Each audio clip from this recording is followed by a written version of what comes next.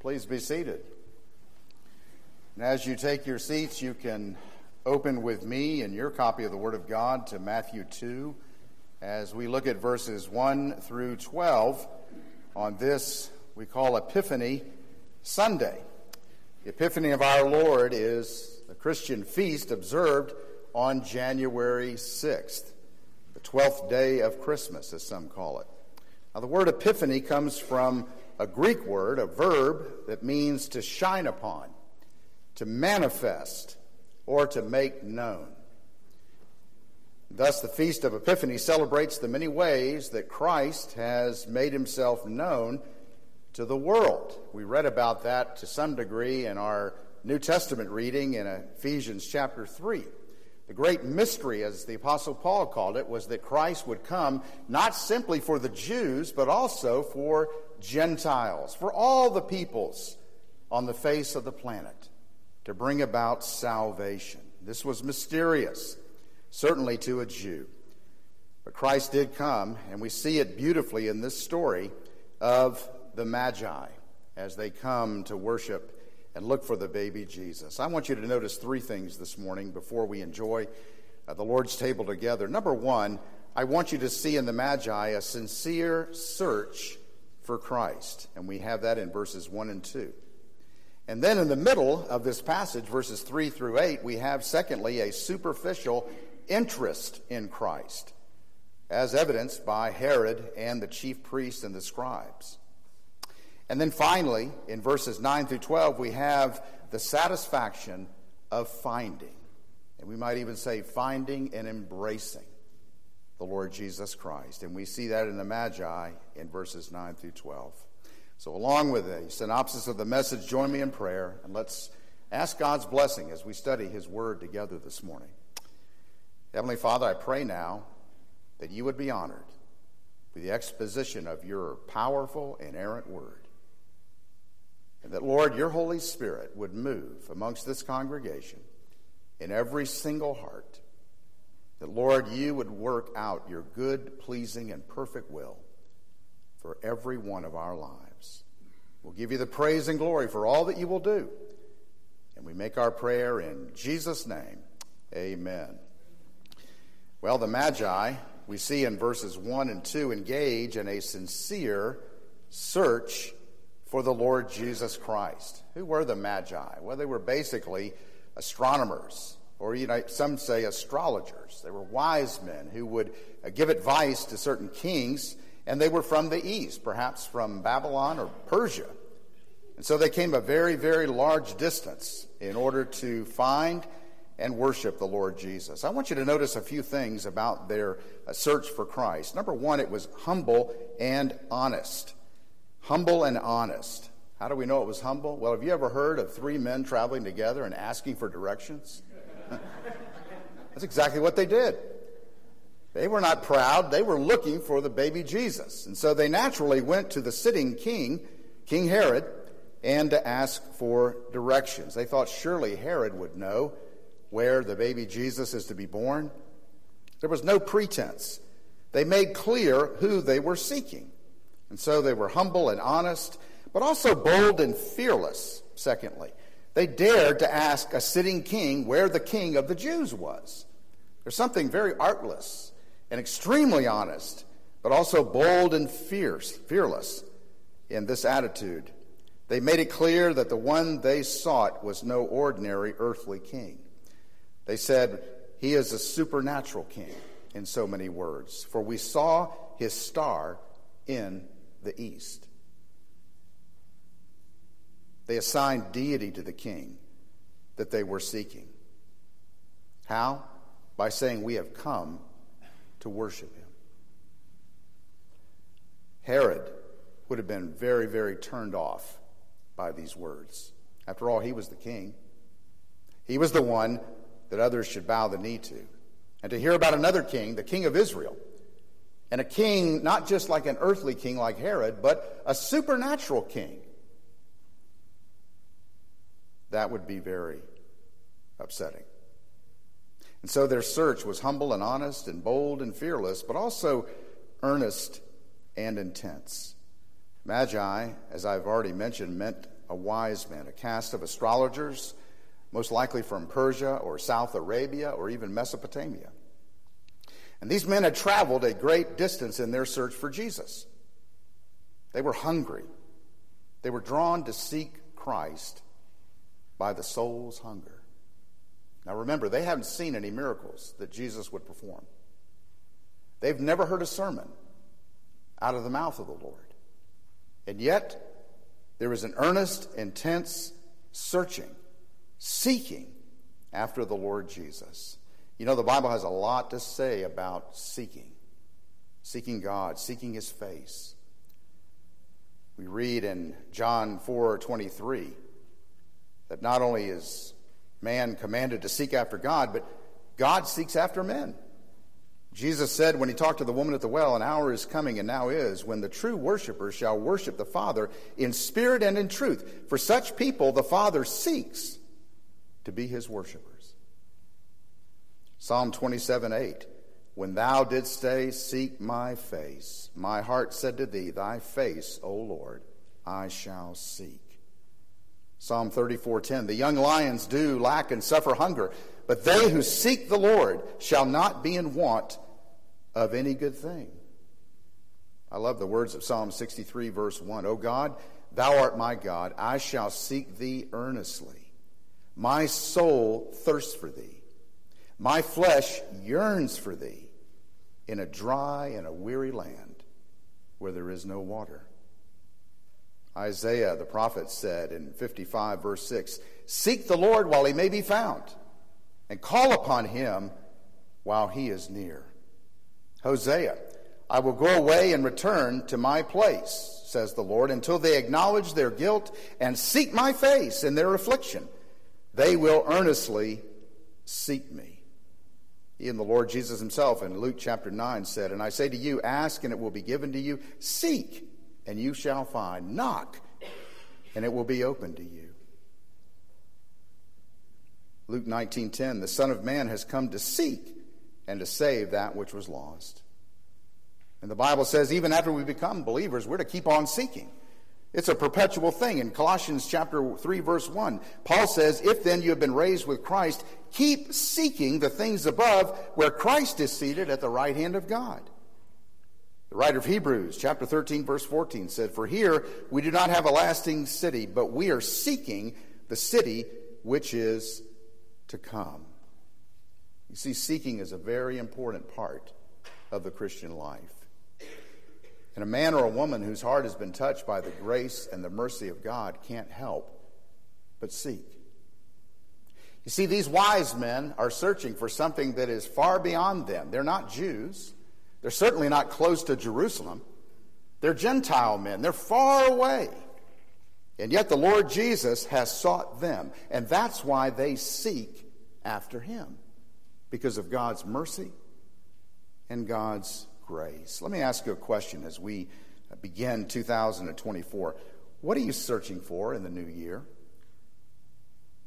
What are you searching for? What are you longing for? When I read the news, I often see people searching and longing for financial security, or a sense of identity, or acceptance, or success in my studies or in my professional life. But you know, something that we see in these wise men is that the one thing that God has called us to search for is himself and his kingdom. That's why Jesus himself said in Matthew 6:33, seek first the kingdom of God and his righteousness, and all these things shall be added to you. All those things that we spend our lives worried about and concerned about. The Lord Jesus himself said, seek the living God and his righteousness. Because we don't have any righteousness ourselves. We're sinners. And God demands perfection. And that's why he sent his Son, who was the infinite God-man, who lived a perfect life that we could never live, and then died a substitutionary death for us so that our hearts would be touched and we would seek his face and find salvation and continue to seek his face throughout life. What are you seeking after? You know, the theologian Augustine said, our hearts are restless until they find their rest in thee. The things that we search for and long for in life will never satisfy us like a personal relationship with God's Son, Jesus Christ. We could follow the example of these magi and seek after Christ. Well, and notice secondly, a superficial interest in Christ. The tide turns here. These verses represent a reaction of Herod and the many others of Israel, many other citizens, particularly the chief priests and the scribes. And for these, news of the birth of the Lord Jesus was three things I want you to notice. Number one, it was troublesome.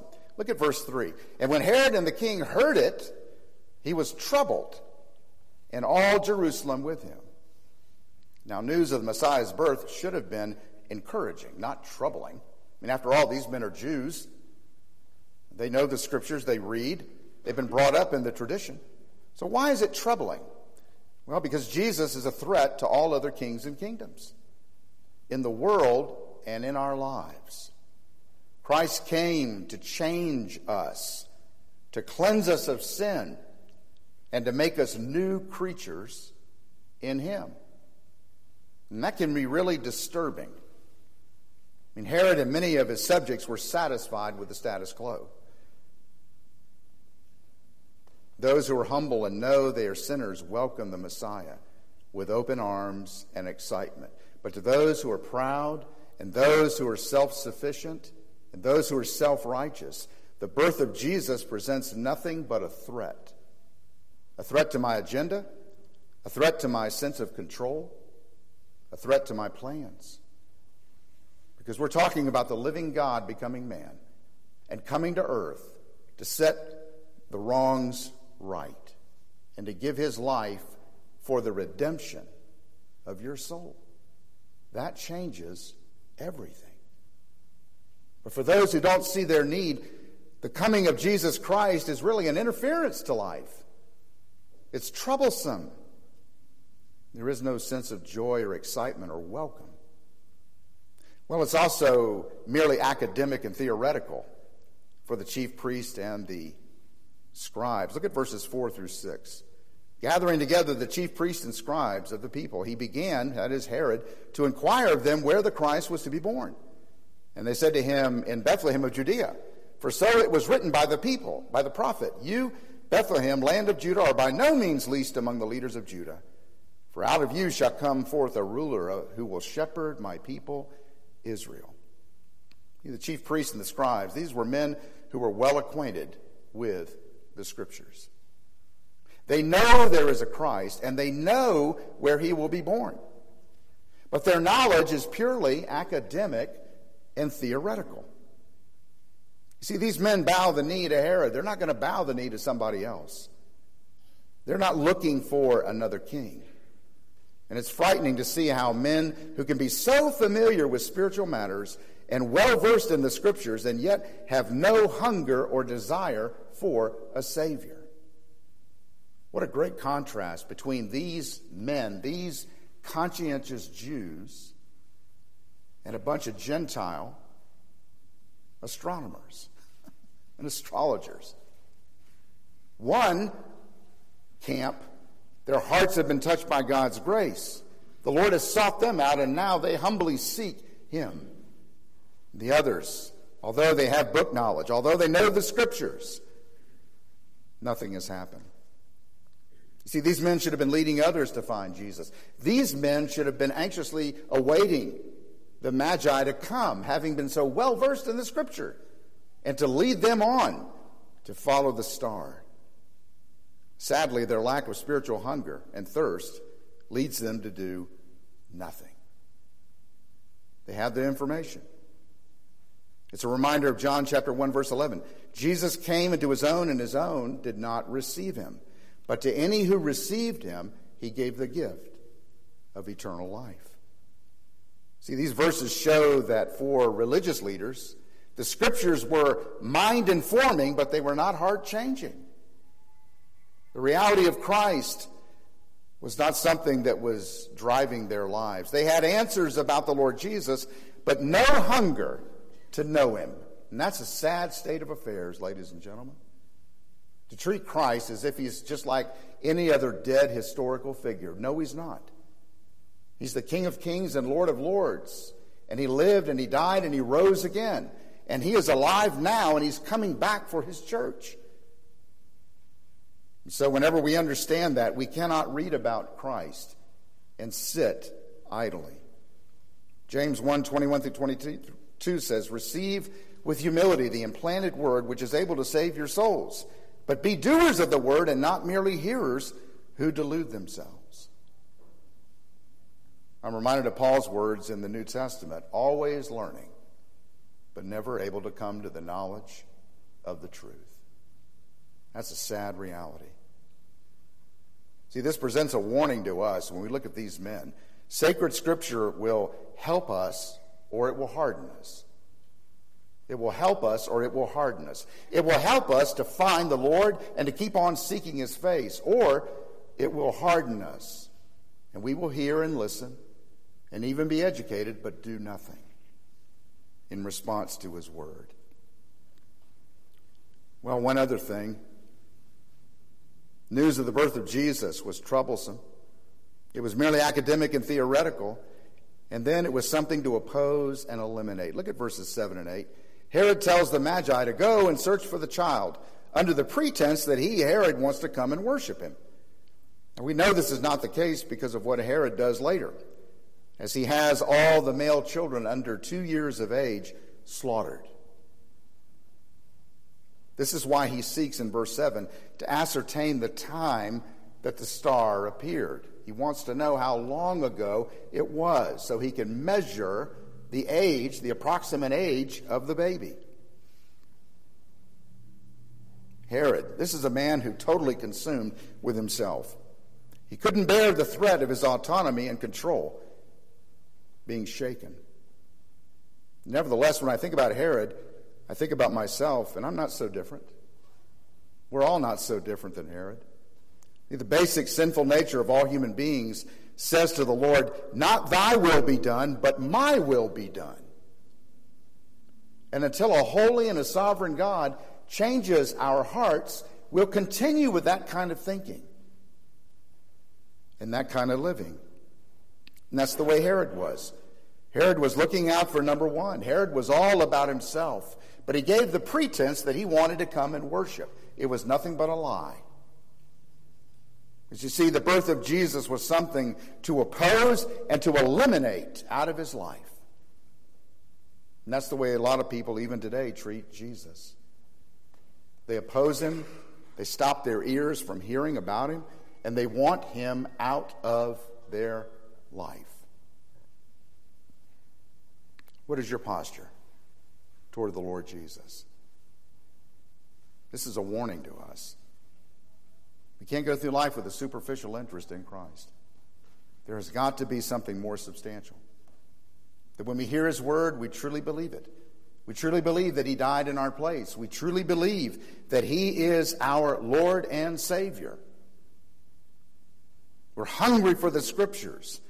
We get up in the morning and we want to read the Word of God. We want to pray. We want this relationship with the living God through faith in Jesus Christ.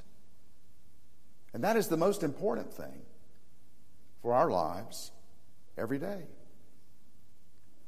Well, we have a sincere search for Christ, a superficial interest in Christ, but notice, thirdly and finally, the satisfaction of finding Christ in verses 9 through 12. We can see the satisfaction of these magi in 4 different ways. Number 1, their joy. Look at verses 9 and 10. They have a deep sense of satisfaction and contentment in the soul. The text says in verse 10, they rejoiced exceedingly with great joy. Jesus was to them the treasure hidden in a field. Christ was to them a pearl at great price. You see, they recognized the wealth of having a personal relationship with this baby Jesus. It's what Paul called in Colossians 2 and 3, the wealth that comes from a full assurance of understanding, resulting in a true knowledge of God's mystery. That is Christ himself, in whom are hidden all the treasures of wisdom and knowledge. Paul said, if you've got Jesus and faith in him, you've got everything. And he is the one and only who can bring a true sense of joy, deep down contentment and satisfaction to your soul. Well, they expressed their joy, but also their worship. Look at verse 11 and 8. And they came into the house, and they saw the child with Mary, his mother, and they fell down and worshiped him. The Lord Jesus is clearly a priceless treasure to them. He is the most important reality in life. It takes place in a house. You'll notice here, this is true worship. There's no organ, no piano, no music of any kind. The presence of the living Christ is all that is necessary for the true worship of the triune God. I see so many Christians that go to church and then they rate the experience from 1 to 10, Well, the anthem was not what I expected it to be, and the sermon was boring, and nobody said hello to me. Have you ever heard that? I hear that all the time. And I wonder sometimes what should be said. It should be said that I've been in the presence of God today. I went to seek the Lord Jesus and worship him. He who is the lover of my soul, he who paid the penalty for my sins. And all that mattered, the most important thing, that my heart was right in seeking his face. We experience the same as the Holy Spirit mediates the presence of the living Christ every time we gather for worship, especially whenever we enjoy Holy Communion together. But you see, it's not a matter of the accoutrements of worship and what takes place. It's a matter of the heart. The Father seeks those who worship in spirit and in truth, without pretense. And there's always a blessing waiting for that kind of worshiper. Paul says in Ephesians 3:12, in him, that is in Jesus, through faith in his name, we may approach God with freedom and confidence. Jesus is our King, but also our mediator and friend. And so there's joy and there's worship in embracing and seeing the Christ. There's also giving. Look at verse 11b. And opening their treasures, they presented to him gifts of gold and frankincense and myrrh. The giving was not casual or haphazard.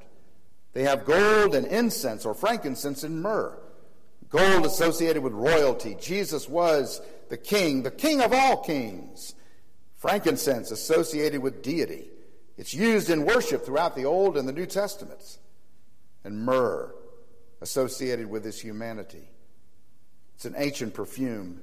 It made life more pleasant and death less repulsive, because it was an ointment to be placed on the body at the time of death. And so these men, without even knowing it perhaps, acknowledged Jesus' royalty, deity, and humanity. You see, this entire passage demonstrates the grace of God. These men coming from the Far East, they have no knowledge. They ask for directions. And yet you see the grace of God and the knowledge of Christ throughout everything they do. Not as a result of their efforts, but because a holy and a sovereign God has chosen to bless them and show his mercy upon their lives, so that they know who to go to and what to do when they get there. They gave what Christ did not need, but also in an earthly sense, what they could easily use and enjoy themselves, as if saying, I give all that I have because I'm filled with the joy and satisfaction of the Savior of my life. What else can I do? They gave the very best they had to the one who would give everything for them. You see, the bare act of giving by the Magi points to the ultimate gift of eternal life in Christ Jesus. John 3:16, for God so loved the world that he gave his only begotten Son. Ultimately, the greatest gift you can give to God is yourself, your heart. I love Paul's words in 2 Corinthians 8:5, the generosity of the Macedonian churches. Paul says before they gave any monetary gifts, they first gave themselves to the Lord and then to us in keeping with the will of God. You see, when you give your heart to Christ Jesus, giving monetary things isn't so difficult, because you realize the most important thing has been done for you and given to you by God's grace, eternal life. Well, there's joy and there's worship, there's giving, but also following. The leading of the Lord and the Magi's willingness to follow his lead becomes stronger and stronger in this passage. In verse 9, they saw a star that went before them, and they stood over the place where the star stopped. And here now, God gives them in a dream. He speaks to them and reveals himself to them, saying, go home by another route so you can bypass Herod. I love that. You know, there's nothing better in life than experiencing the joy of Christ, worshiping him from the heart, giving him all that you have and all that you are, and following his lead day by day, being sensitive to his will. There's nothing more blessed than all of that. And we see that in these foreigners as the Lord God reveals himself to them. Two applications in closing. This passage is an example of the unlimited reach of the gospel of Jesus Christ. The unlimited reach. These men were far away culturally, they were far away geographically. But the Bible makes clear that no matter how far away you are, geographically, culturally, morally, it doesn't matter. Because the grace of God extends as far as the curse is found, as the hymn says. And whoever you are and whatever you have in your past, you're not too far away from Christ if you submit your life to him and you're willing to receive his forgiveness and the free gift of eternal life. A second example. This is an example of authentic saving faith. Once again, these men had no knowledge of Jesus' teaching. They had never seen Jesus perform a miracle. All that they knew by the sovereign grace of God is that this baby, in this baby, was the redemption that God had planned for the whole world. And only the Holy Spirit could reveal that to them. And so they bowed and they worshiped without evidence because they had true saving faith. There's nothing wrong with evidence. There's nothing wrong with things that speak to our minds and our hearts. But ultimately, the Spirit of God has got to open our hearts and open our eyes so that we can look at the baby Jesus and say, this one is the most important one in all of life. He's the God-man, and he is not just simply Lord and Savior, but my Lord and my Savior personally. Let's pray together. Father in heaven, we thank you so much for this Epiphany Sunday and for the revealing and the continuous revealing of your gospel of grace to those as far as the curse is found. Lord, may we all embrace that grace today and the mercy that you've shown us in Jesus. And may we find forgiveness, some of us for the first time and others afresh and anew, and the restoration of our lives because of the treasure of our soul in the baby Jesus. Lord, bless us to that end now as we commune with you. We make our prayer in Christ's name.